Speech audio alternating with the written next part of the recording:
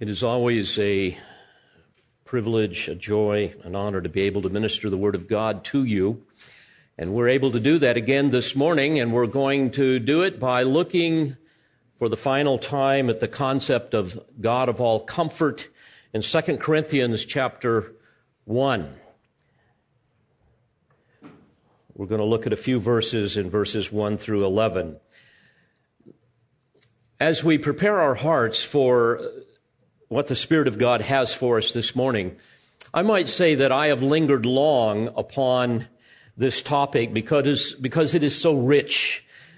It is so important, especially in these days of mounting persecution against true Christianity here in the United States and around the world. And while none of us may suffer the kinds of things that the Apostle Paul suffered, we know that all who desire to live godly in Christ Jesus will be persecuted, 2 Timothy 3:12. And as we endeavor to live lives that honor Christ in this fallen world that is so hostile to him, we're going to experience more and more of that kind of persecution. Some of you have experienced it already. Others of you will. I've talked with a friend this last week who's not a part of this church.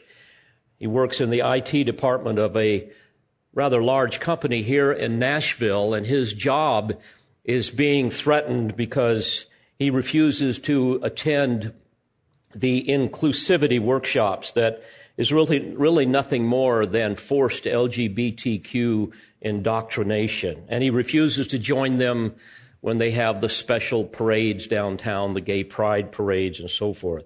By the way, imagine them requiring employees to attend a biblical morality workshop. You see the point? Imagine having a traditional family parade downtown Nashville. And I know a number of you are experiencing similar forms of Christian discrimination right now, but I want us all to be able to rejoice in the comfort that is ours because we are united to Christ. The comfort that God gives, that he makes available to all who are willing to suffer for his sake. And also, I want you to be reminded of the kind of love that we need to have for those that do not know Christ, that remain blinded to their sin, including those who hate us. And it's this love that must continue to drive us to present the gospel to them. And what a joy it is to see people come to Christ, right? We've seen some of that in the last few weeks, even here in our own midst. So there's three important concepts that we've studied that emerge out of verses 1 through 11 of 2 Corinthians 1.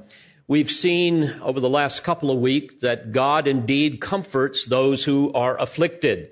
And Paul was greatly afflicted, as you will recall. But then secondly, we see that believers are comforted to comfort others. That's what we're going to look at this morning. And then finally, prayer unleashes the power of God. We're going to see that as well. So let's pick it up at verse 3. Blessed be the God and Father of our Lord Jesus Christ, the Father of mercies and God of all comfort, who comforts us in all our affliction. And here's why. So that we will be able to comfort those who are in any affliction with the comfort with which we ourselves are comforted by God. So this moves us to our second point in this little outline, and that is that believers are comforted to comfort others. Now, we all understand that we have cells in our human body, and each cell has a function. Each cell is to help the rest of the cells and the rest of the organs. And that's the way it's supposed to be as well in the body of Christ. We are all a cell, shall we say, or all organs. We all need to work together. And what's interesting is that God uses the comfort that he provides us in our affliction to equip us to comfort others in their affliction. It's an amazing thing. So we are comforted to comfort others. Now, how does this work? Well, to be sure, the Spirit of God comforts us in ways that we can't fully understand. John 14, verse 16, Jesus says, I will ask the Father, and he will give you another helper, that he may be with you forever. That is the Spirit of truth. And the term helper comes from a Greek term, parakletos, and it means advocate or comforter or helper. Now, we know that the Spirit of God sent the Comforter and that he dwells within us, right? But what's interesting is that the activities of the Holy Spirit are far more than just comforting. We know that he is the one, for example, who convicts the world of sin, righteousness, and judgment. He is the one that glorifies the Lord Jesus Christ by transforming sinners and saving us by his grace and causing us to become more like Christ. We know that he is the supernatural and the sovereign agent of regeneration, baptizing all believers into the body of Christ. The Word of God tells us that he indwells, he sanctifies, he instructs, he empowers believers for service. He seals us for the day of redemption. So many things. But we also know that he is the Comforter. And he does this in mysterious ways.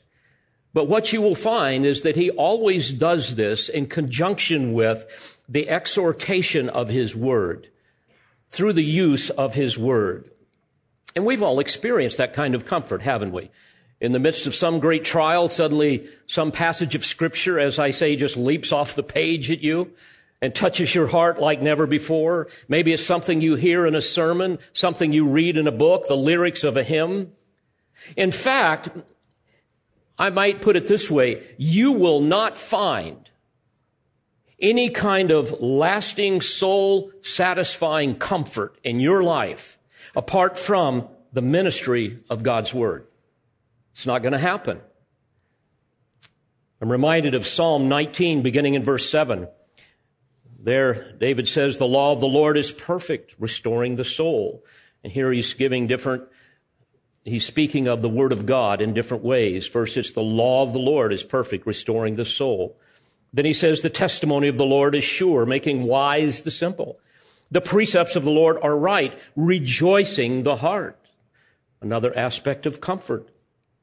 The commandment of the Lord is pure, enlightening the eyes. The fear of the Lord is clean, enduring forever. The judgments of the Lord are true. They are righteous altogether. They are more desirable than gold, yes, than much fine gold, sweeter also than honey and the drippings of the honeycomb. Moreover, by them your servant is warned. In keeping them, there is great reward. And of course, that great reward includes the astounding benefits of the Word of God that were just mentioned in the previous verses. Now, when Jesus asked the Father to send the Helper, certainly he knew that the Helper would be needed in our lives, especially in the realm of comfort. And it's interesting, in John 14:26, we read, but the Helper, again, the Parakletos, the Holy Spirit, whom the Father will send in my name, he will teach you all things and bring to remembrance all that I said to you.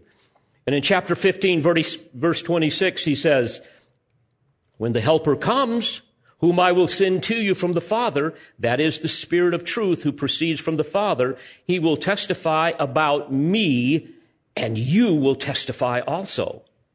So the divine Helper is going to use his word to bring comfort to those that he indwells.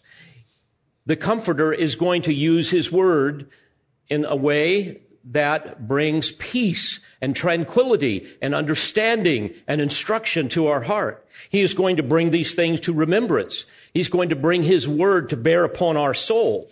And he is going to use others in that process, especially those who have the gift of exhortation, the ability to speak comforting truth from the Word of God.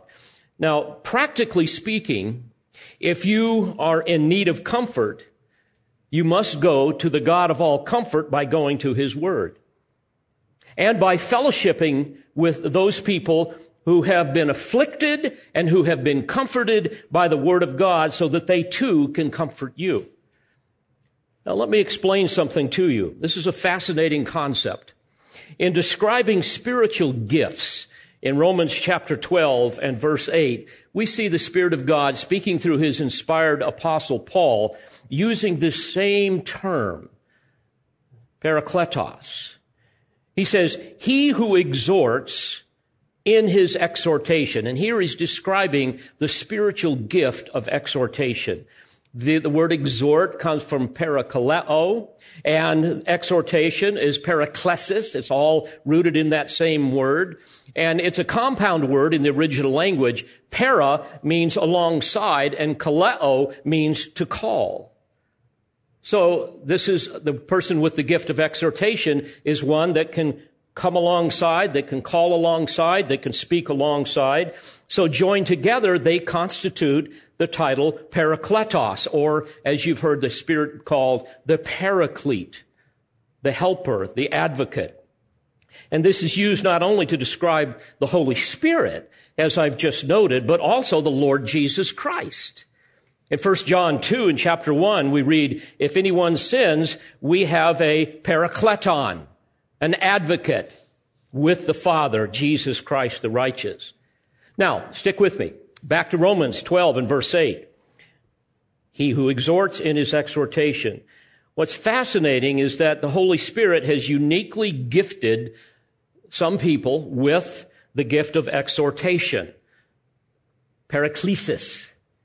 One who, on behalf of and empowered by the Spirit of God, can come alongside those in need, fellow believers, to minister to them the Word of God in their time of need, to help them understand and apply His Word. And of course, this is going to vary according to individual people and their circumstances. Sometimes it's admonishing someone who has allowed some kind of life-dominating sin to overcome them. Or maybe it's to instruct and correct someone that's deceived by some kind of error. And many times these things really come out in the midst of suffering, in the midst of anguish, or to comfort someone who is hurting, or to strengthen someone who is collapsing under the weight of some great trial. But in every situation, the agent of comfort is always God, the God of all comfort.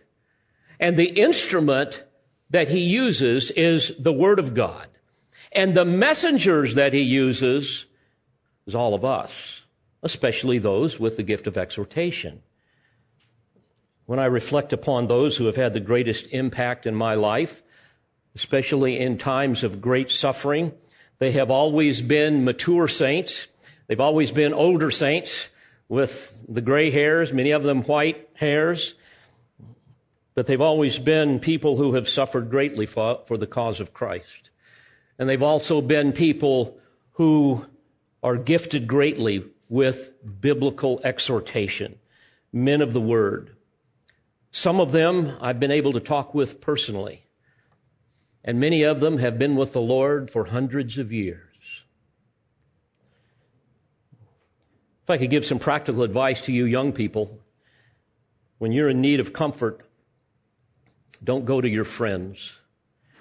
Go to somebody older and wiser, somebody who is hurt, somebody who knows the Word, some man or woman.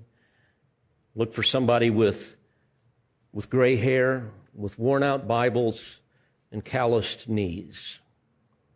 Those are the people that God can use to bring you comfort and to bring you clarity.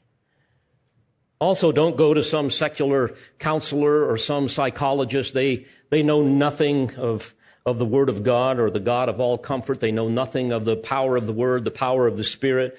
And also, I might add, be careful even going to a lot of so-called pastors. I was meeting with a prominent Christian leader this last week, and we were talking about this, and I told him that, frankly, I would say most of the pastors in Nashville, Tennessee, I would not allow to teach Sunday school in my church. I hate to say that, and I know that sounds hideously arrogant, but I wouldn't. Many are unsaved apostates, and many of them are nothing more than entrepreneurs. I might also add a practical note. I would encourage all of you to read biographies of great men and women of the Word, people who have suffered. We even see this in Hebrews chapter 12 and verse 1 with respect to those who are found in Scripture. It says, "Therefore, since we have so great a cloud of witnesses surrounding us," which, by the way, was a reference to the enduring faith of the examples that were set before them in chapter 11. He goes on to say, "Let us also lay aside every encumbrance and the sin which so easily entangles us, and let us run with endurance the race that is set before us." And of course, that great cloud of witnesses surrounding us are witnesses of God's faithfulness, of His power, of His mercy, of His grace and His love, especially in times of great uncertainty and suffering. These are the people we are to imitate. These are the people that we should study. Let us run our race like they did, with unwavering courage and with confidence in who God is. Because true faith, as the writer of Hebrews 11 and verse 1 says, is the assurance of things hoped for, the conviction of things unseen. And folks, herein we find comfort. Now, let me give you an example of a great man of God outside of Scripture that has brought comfort to my life, as maybe he has to yours as well. And I would recommend this. This is a biography of William Carey. He was born in 1761, died in 1834. He was called the father of modern missions. And there is a biography about him written by his great-grandson, S. Pierce Carey, who was a distinguished Baptist minister and missionary statesman who became famous for his writing as a Christian author. And the biography, by the way, that I'm recommending to you was published in 1923. But Carey was an uneducated cobbler from England who taught himself Latin, Hebrew, and Greek. But he also was a man with a burden for the lost. And so God ultimately led him to India around the close of the Revolutionary War, which would have been around 1783 and following. By the way, during that time in history, there was really no such thing as a foreign missionary. It was completely foreign to people, especially in Great Britain. And he had a motto. The motto of his mission was, quote, "Expect great things, attempt great things." Well, as you read his story, you'll soon discover that he was faced with enormous hardships, lots of suffering. Once he got to India, he lost one of his young children. His wife went insane and eventually died. His second wife eventually died. Most of his life, he lived in extreme poverty. It got better later on, but still, he had nothing. He endured enormous persecution, not only from the pagans there in India, but from the British government. But God was faithful to bless his efforts as God began to save people and to use the influence of the gospel to impact that culture, a people that did just hideous things. They would do things like stick hooks in their back and swing from poles as part of a ritual. They had widow burning, where if a young widow would lose her husband, she would climb into a pile of wood and all, and they would set her on fire, and just horrible things. But God gradually began to build his church, helping Carey to survive and to learn the customs and to learn the languages, number of languages, and to translate them into the Word of God and to print them, to print the scriptures in various languages and dialects. And then he gradually brought other people to come and co-labor with him. And according to his biographer, quote, he produced 6 grammars, being often the first groundbreaker of Bengali, Sanskrit, which that grammar was 1,000 pages. Marathi, Punjabi, Telugu, and Kannarese, not to mention a Bhutia grammar. Went on to say 3 dictionaries he compiled, Bengali, Marathi, and Sanskrit, as well as a Bhutia vocabulary. The Bengali dictionary, he says, with its 80,000 words in 3 volumes, resulted from the toil of 30 years and was for long the standard work. Professor H.H. Wilson of Oxford said, quote, local terms are here rendered with the correctness which Carey's knowledge of the people's manners and his long domestication amongst them enabled him to attain, and his scientific acquirements and familiarity with natural history qualified him to employ and not infrequently to devise characteristic terms for the animal and vegetable products of the East, end quote. And on it goes. But later in his life and ministry, in the year of 1812, his mission, printing works, and huge warehouse burnt to the ground. Unimaginable horror. And while some translation manuscripts and some of the printing presses were removed in time, most everything was lost. It was a loss of 10,000 pounds in those days, which today would be $14 million. Talk about affliction. Talk about a man of sorrow. Much of his life's work went up in smoke. One man by the name of Thomason came in the afternoon to console the people, and he said this, quote, the scene was indeed affecting. The long printing office reduced to a mere shell, the yard covered with burnt paper. Carey walked with me over the smoking ruins. The tears stood in his eyes. Now, before I read what's next, I want to remind you of what we've been talking about, and that is the power of the God of all comfort.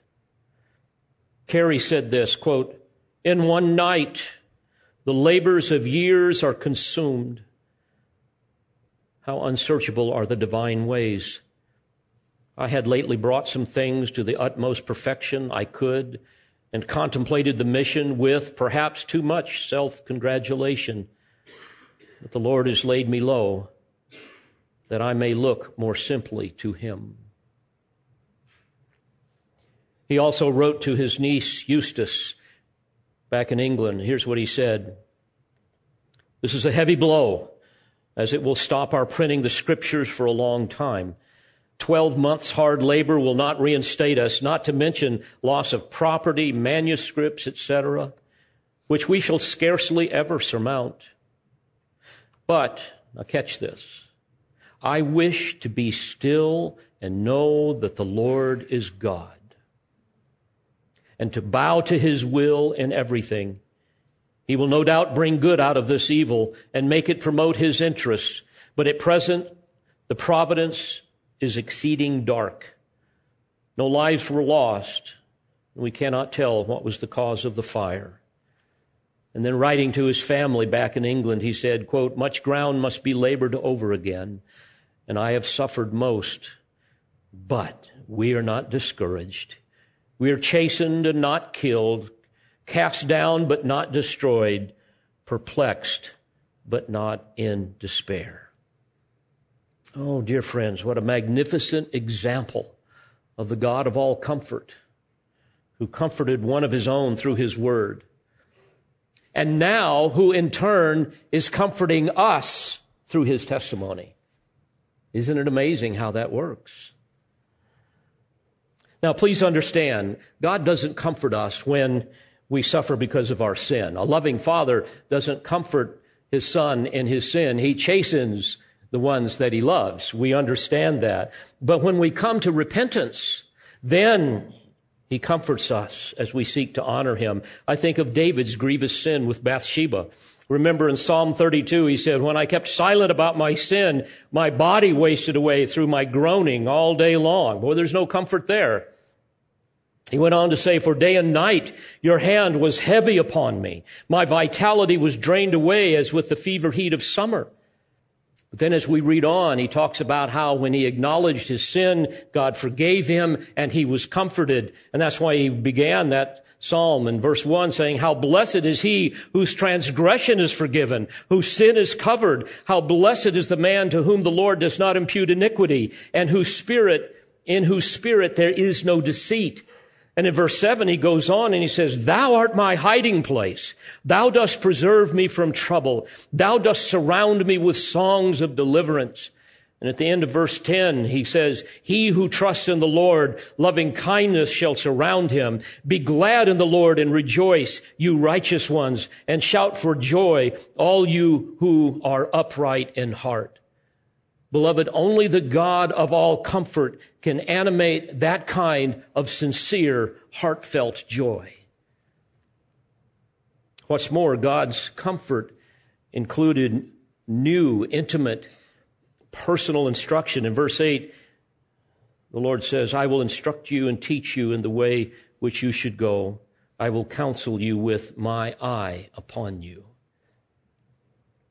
Well, we see a similar situation in Peter's trial, and I'd like to take you to some of these concepts with Peter. You will recall in Luke 22:31, Jesus said, Simon, Simon, behold, Satan has demanded permission to sift you like wheat, but I have prayed for you that your faith may not fail. And you, when once you have turned again, strengthen your brothers. Peter learned the hard way, didn't he? That God used his failure to humble him and bring him to a deeper state of dependence and trust in the Lord his God, but also to equip him to strengthen others. And because of this, he could comfort the saints that were later scattered abroad because of persecution. And he would say this to them in 1 Peter 5, beginning in verse 5. God is opposed to the proud, but gives grace to the humble. Again, a lesson that Peter learned the hard way. Therefore, humble yourselves under the mighty hand of God, that he may exalt you at the proper time, casting all your anxiety on him, because he cares for you. Now, let's admit it. That's very hard to do when we're suffering, when we're enduring some kind of persecution. To somehow cast our cares upon him is contrary to our flesh. Our flesh demands an audience with God. God, this isn't fair. You owe me an explanation. I demand my day in court to prove my case. Or maybe we're not that ungodly, but rather we say to ourselves, I'm going to take charge. Thanks, God, I've got this. I'll handle things in my own way. But as we look at this text, we see Peter using an interesting phrase, mighty hand of God. That was a figure of speech describing God's sovereign rule over our lives. Now, you must understand that God is always at work in our lives, and sometimes his mighty hand is the mighty hand of testing. And perhaps you're experiencing that right now. Perhaps you're experiencing the grip of his hand in your life. Sometimes it's the mighty hand of testing. You will recall in the gnawing pain of relentless suffering, Job mistakenly thought that God had abandoned him. And in Job 30, verse 20, we read, I cry out to thee for help, but thou dost not answer me. I stand up, and thou dost turn thy attention against me. Thou hast become cruel to me with the might of thy hand. Thou dost persecute me. Sometimes it might be the hand of divine chastening.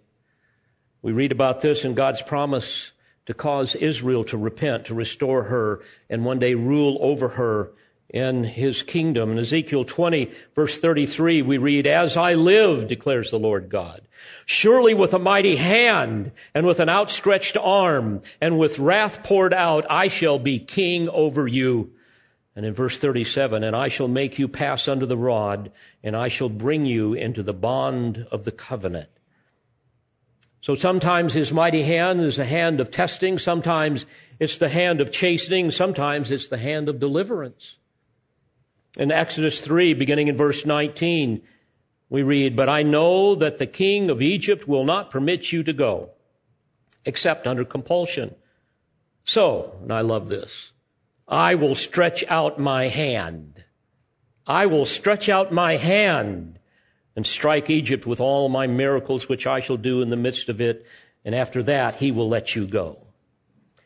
Now, having said that, back to what Peter is talking about here with respect to the mighty hand in 1 Peter 5:5, this is the mighty hand of testing that he's describing.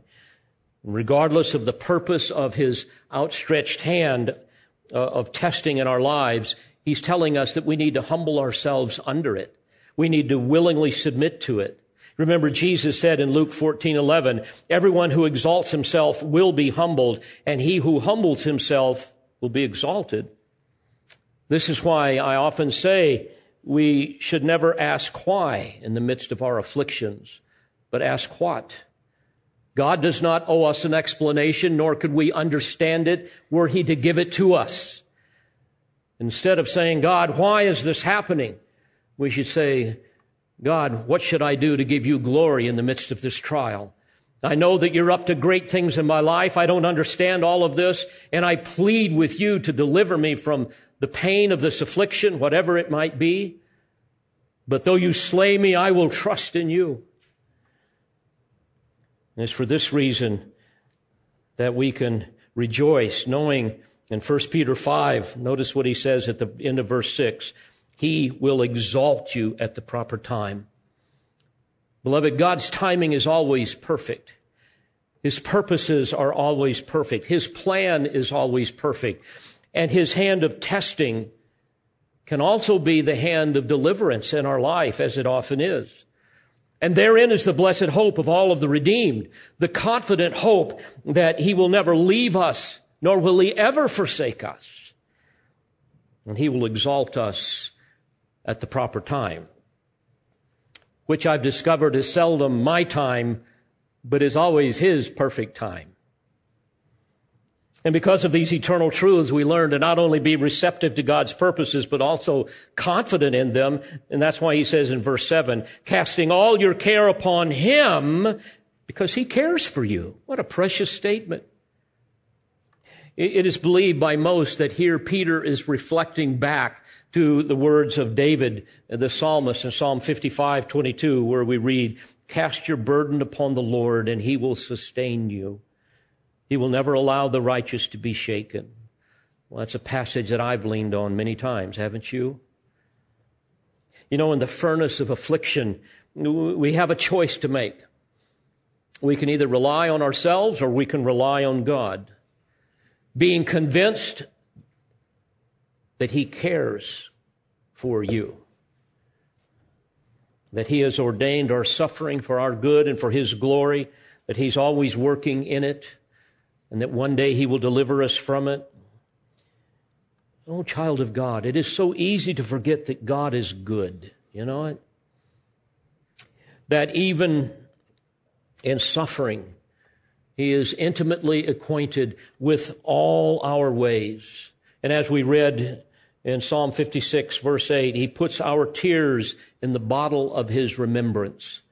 One of the things that you will find in Israel in the archaeological digs is they find a lot of little glass bottles that were made somehow even dating back to the first and second century, where the Jews would make these little vials. It looks like little test tubes. They're different colors. And those were symbolic of that verse, that God captures our tears in his bottle. He remembers them. It's easy to forget, isn't it, that he is intimately acquainted with all of our suffering. Hebrews 4, verse 15, "For we do not have a high priest who cannot sympathize with our weakness." If you're struggling here today, do you remember that? Does this bring comfort to your soul as it should? Goes on to say, "But one who has been tempted in all things as we are, yet without sin. Let us therefore draw near with confidence to the throne of grace, that we may receive mercy and may find grace to help in time of need." And then back to 1 Peter 5, in verses 10 and 11. He says, "And after you have suffered for a little while, the God of all grace, who called you to his eternal glory in Christ." Let me stop there for a moment. Here Peter is reflecting back to the beginning of his epistle, where he encouraged them to live triumphant lives even in the face of adversity, because they have been, according to chapter 1, verse 2, chosen according to the foreknowledge of God the Father. So he says, after you have suffered for a little while, the God of all grace, who called you to his eternal glory in Christ, is the one who is going to bless you. This is what he's wanting them to think about. The God of all grace has called you to his eternal glory in Christ. It's amazing, isn't it? Though we can suffer and we can be confused, sometimes we can be terribly discouraged, we must also be excited because there is a victory celebration that's going to come. God in all of his glory is going to celebrate that time with us. By the way, as I think about Peter writing this, remember he knew that he was going to be crucified at the end of his life. Jesus had told him that. While Scripture doesn't tell us this, I have to believe that as he was writing this under the inspiration of the Spirit, tears were streaming down his cheeks. Can't you see his hands quivering in exhilaration as he writes these great truths, as the Spirit of God guides him to write what he knows to be true? And can't you see Peter's wife perhaps even sobbing with him as her heart longs for relief, as together their heart races with adrenaline in the anticipation of glory. And tradition tells us that before Peter was crucified, he had to watch his wife being crucified, and that he knelt before her and he kept saying, "Remember the Lord, remember the Lord, remember the Lord." And perhaps he even quoted to her some of these things that are written here. But as we come back to what Peter said in verses 10 and 11, it says again, "And after you have suffered for a little while, the God of all grace, who has called you to his eternal glory in Christ." Won't you notice something here? God is not only the God of all comfort, he is the God of all grace. Isn't that interesting? Now, mind you, here grace is far more than unmerited favor, though it is that. But grace is the transforming and sanctifying power of God that is available to all who trust in Christ, to all who have been born again. God's grace, you see, is comforting grace, and it is far stronger than any suffering that we could ever experience. Peter says it is his grace that has called us to his eternal glory in Christ. Well, you talk about power. There's power in God's grace. It's not something static. God has initiated and secured our salvation by his grace, right? Well, this is the grace that has called us out of darkness and placed us into his marvelous light. This is the grace that caused us to be born again, to be resurrected from spiritual death to spiritual life. This is the grace that has saved us. And it is the grace of God that delivers us from the power of sin and empowers us to live triumphant lives for the glory of Christ. Talk about comfort. And where does that comfort come from? From the Spirit of God, who has written the Word of God to exalt Christ, to bring comfort to us so that we can comfort others. It's an amazing chain. And notice what he will continue to do during the seasons of comfort, or seasons of suffering. It says, the God of all grace will himself perfect, confirm, strengthen, and establish you. By the way, these are all terms, almost synonymous terms, that speak of supernatural empowerment to help us stand firm in the battle and give no ground to the flesh, no ground to the enemy and his forces of darkness. Let me tell you what these four terms mean. The term perfect in the original language means to restore or to repair. It was even used medically to describe the setting of a bone. Well, Peter, who denied Christ, is speaking here from experience, isn't he? He knows what it's like to be restored, to be repaired, to have the bones set. The term confirm means to make one resolute and determined.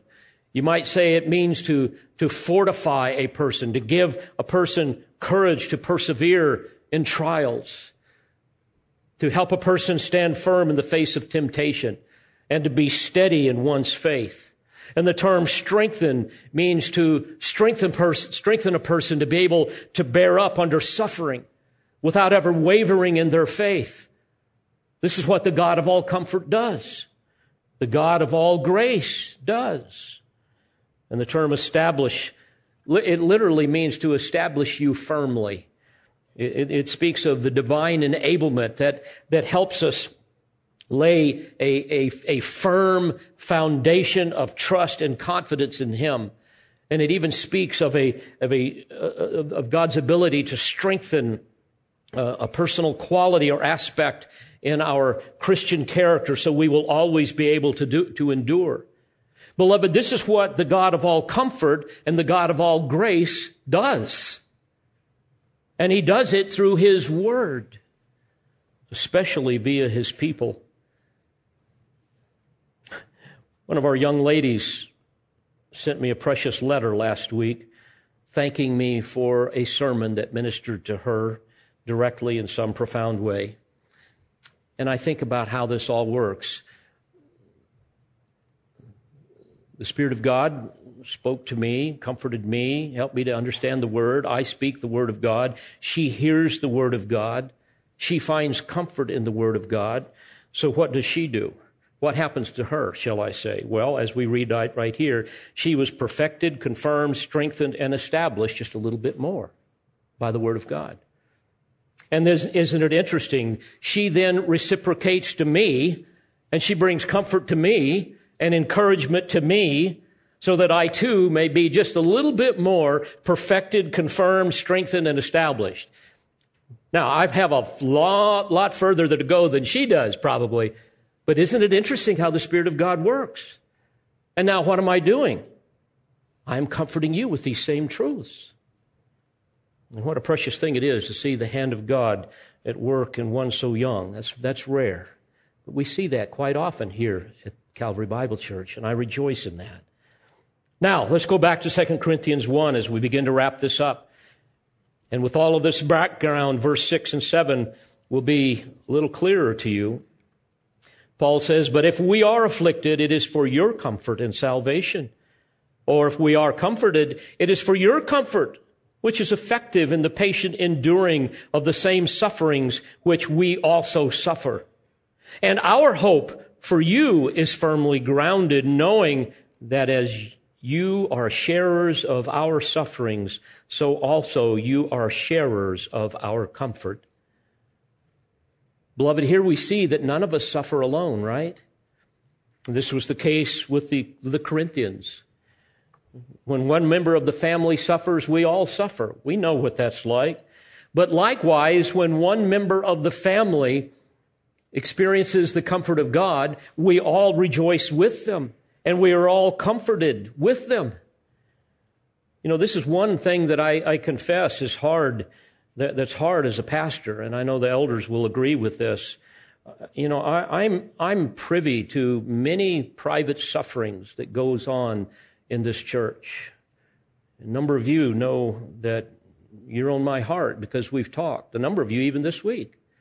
I'm privy to those sufferings, and I hurt with you because I love you. You're part of my church family. And I find that my prayer list tends to grow longer and longer here of late. And often, even as I did this morning, I just cry out to the Lord, Lord, I can't even keep up with it all. People are struggling in so many ways with so many different issues. All I can do is give it to you. But I also get to share in your divine comfort. And sometimes no one else knows what God has done in your life, but it is profoundly encouraging to me to see Him comfort you. to bind up your wounds, to soothe the aches in your soul. Well, finally, as we've seen, God comforts the afflicted. Believers are comforted to comfort others. And then we see that finally prayer unleashes the power of God. At the end of verse 10, notice he says, "And he will yet deliver us, you also joining and helping us through your prayers, so that thanks may be given by many persons on our behalf for the favor bestowed on us through the prayers of many." Now, while Paul praises God for his deliverances, he doesn't forget the secondary cause of the faithful prayers of the righteous. Charles Spurgeon said, "Gratitude to God must never become an excuse for ingratitude to man." It is true that Jehovah shielded the apostle of the Gentiles, but he did it in answer to prayer. The chosen vessel was not broken by the rod of the wicked, for the outstretched hand of the God of heaven was his defense. But that hand was outstretched because the people of Corinth and the saints of God everywhere had prevailed at the throne of grace by their united supplications. Oh, child of God, never underestimate the power of prayer. We know that the effective prayer of a righteous man can accomplish much. James 5, verse 16. And I praise God for the earnest prayers of so many intercessors here at Calvary Bible Church, but I wish there were more. And for this reason, Paul implored the believers at Rome in chapter 15, verse 30 of Romans. He says, "Now I urge you, brethren, by our Lord Jesus Christ and by the love of the Spirit, to strive together with me in your prayers to God for me." People will often ask me, "Pastor, is there anything that we can do for you?" Yes, you can pray for me. You can pray for the elders. We need to pray for one another. In Ephesians 6, verse 18, Paul said, "With all prayer and petition, pray at all times in the Spirit. And with this in view, be on the alert with all perseverance and petition for all the saints, and pray on my behalf, that utterance may be given to me in the opening of my mouth, to make known with boldness the mystery of the gospel, for which I am an ambassador in chains, that in proclaiming it I may speak boldly as I ought to speak." Well, I'm not in chains, at least not yet. I may be eventually. We may all be. But I need your prayers. We all need to pray for one another. We need to do this privately. We need to do this corporately. We have opportunities every other Wednesday night here in this area, every other Thursday night now out in Mount Juliet. We have opportunities with our Wi-Fi groups, with the heating plant here early on Sunday mornings. We have a group of young men that meet with a couple of our older young men, the high school guys that meet with a couple of our, they're not too much older, but a little bit older young men. Every Sunday night, I've been with them, and to see what God is doing there is amazing. And to hear some of these young men pray, it just brings joy to my heart.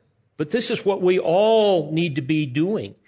We are not to forsake the assembling together, as is the habit of some, as we read in Hebrews 10:25. And sadly, it seems to be the habit of most when it comes time to pray. Dear saints, your prayers glorify God by demonstrating your dependence upon Him and your confidence in Him. It is an act of worship. Our lowliness in prayer is an expression of our weakness and our acknowledgement of His greatness, of His power. Can there be any greater expression of adoration for the Lord our God than to be on our face before Him in supplication, asking Him to help us give glory to His name? I think not. Well, may I challenge each of you. Let's learn well the great truths of the God of all comfort. And let's rejoice in the way that He comforts us. And let's be all about comforting others because of the way He has comforted us, using His word as the instrument of that comfort that the Spirit of God can use. And then finally, may I encourage you all, get serious about your prayer life. Who you are on your knees before a holy God is who you are and nothing more. Paul said in 1 Thessalonians 5, you don't have this on the screen, but in verse 17 he said, rejoice always, pray without ceasing. In everything give thanks, for this is God's will for you in Christ Jesus. May we continue to be that kind of people, and may we, as Paul told the Thessalonians, excel still more in all of these areas. Let's pray together. Father, thank you for these truths. Encourage our hearts with them. May the seeds that have been planted here today bear much fruit for your glory and for our joy. I ask all of this in the precious name of Jesus, our Savior, and for his sake. Amen. We pray you've been edified by this presentation. You've been listening to the teaching ministry of Calvary Bible Church in Jolton, Tennessee. For more information on Calvary Bible Church or for more audio, please visit our website at cbctn.org.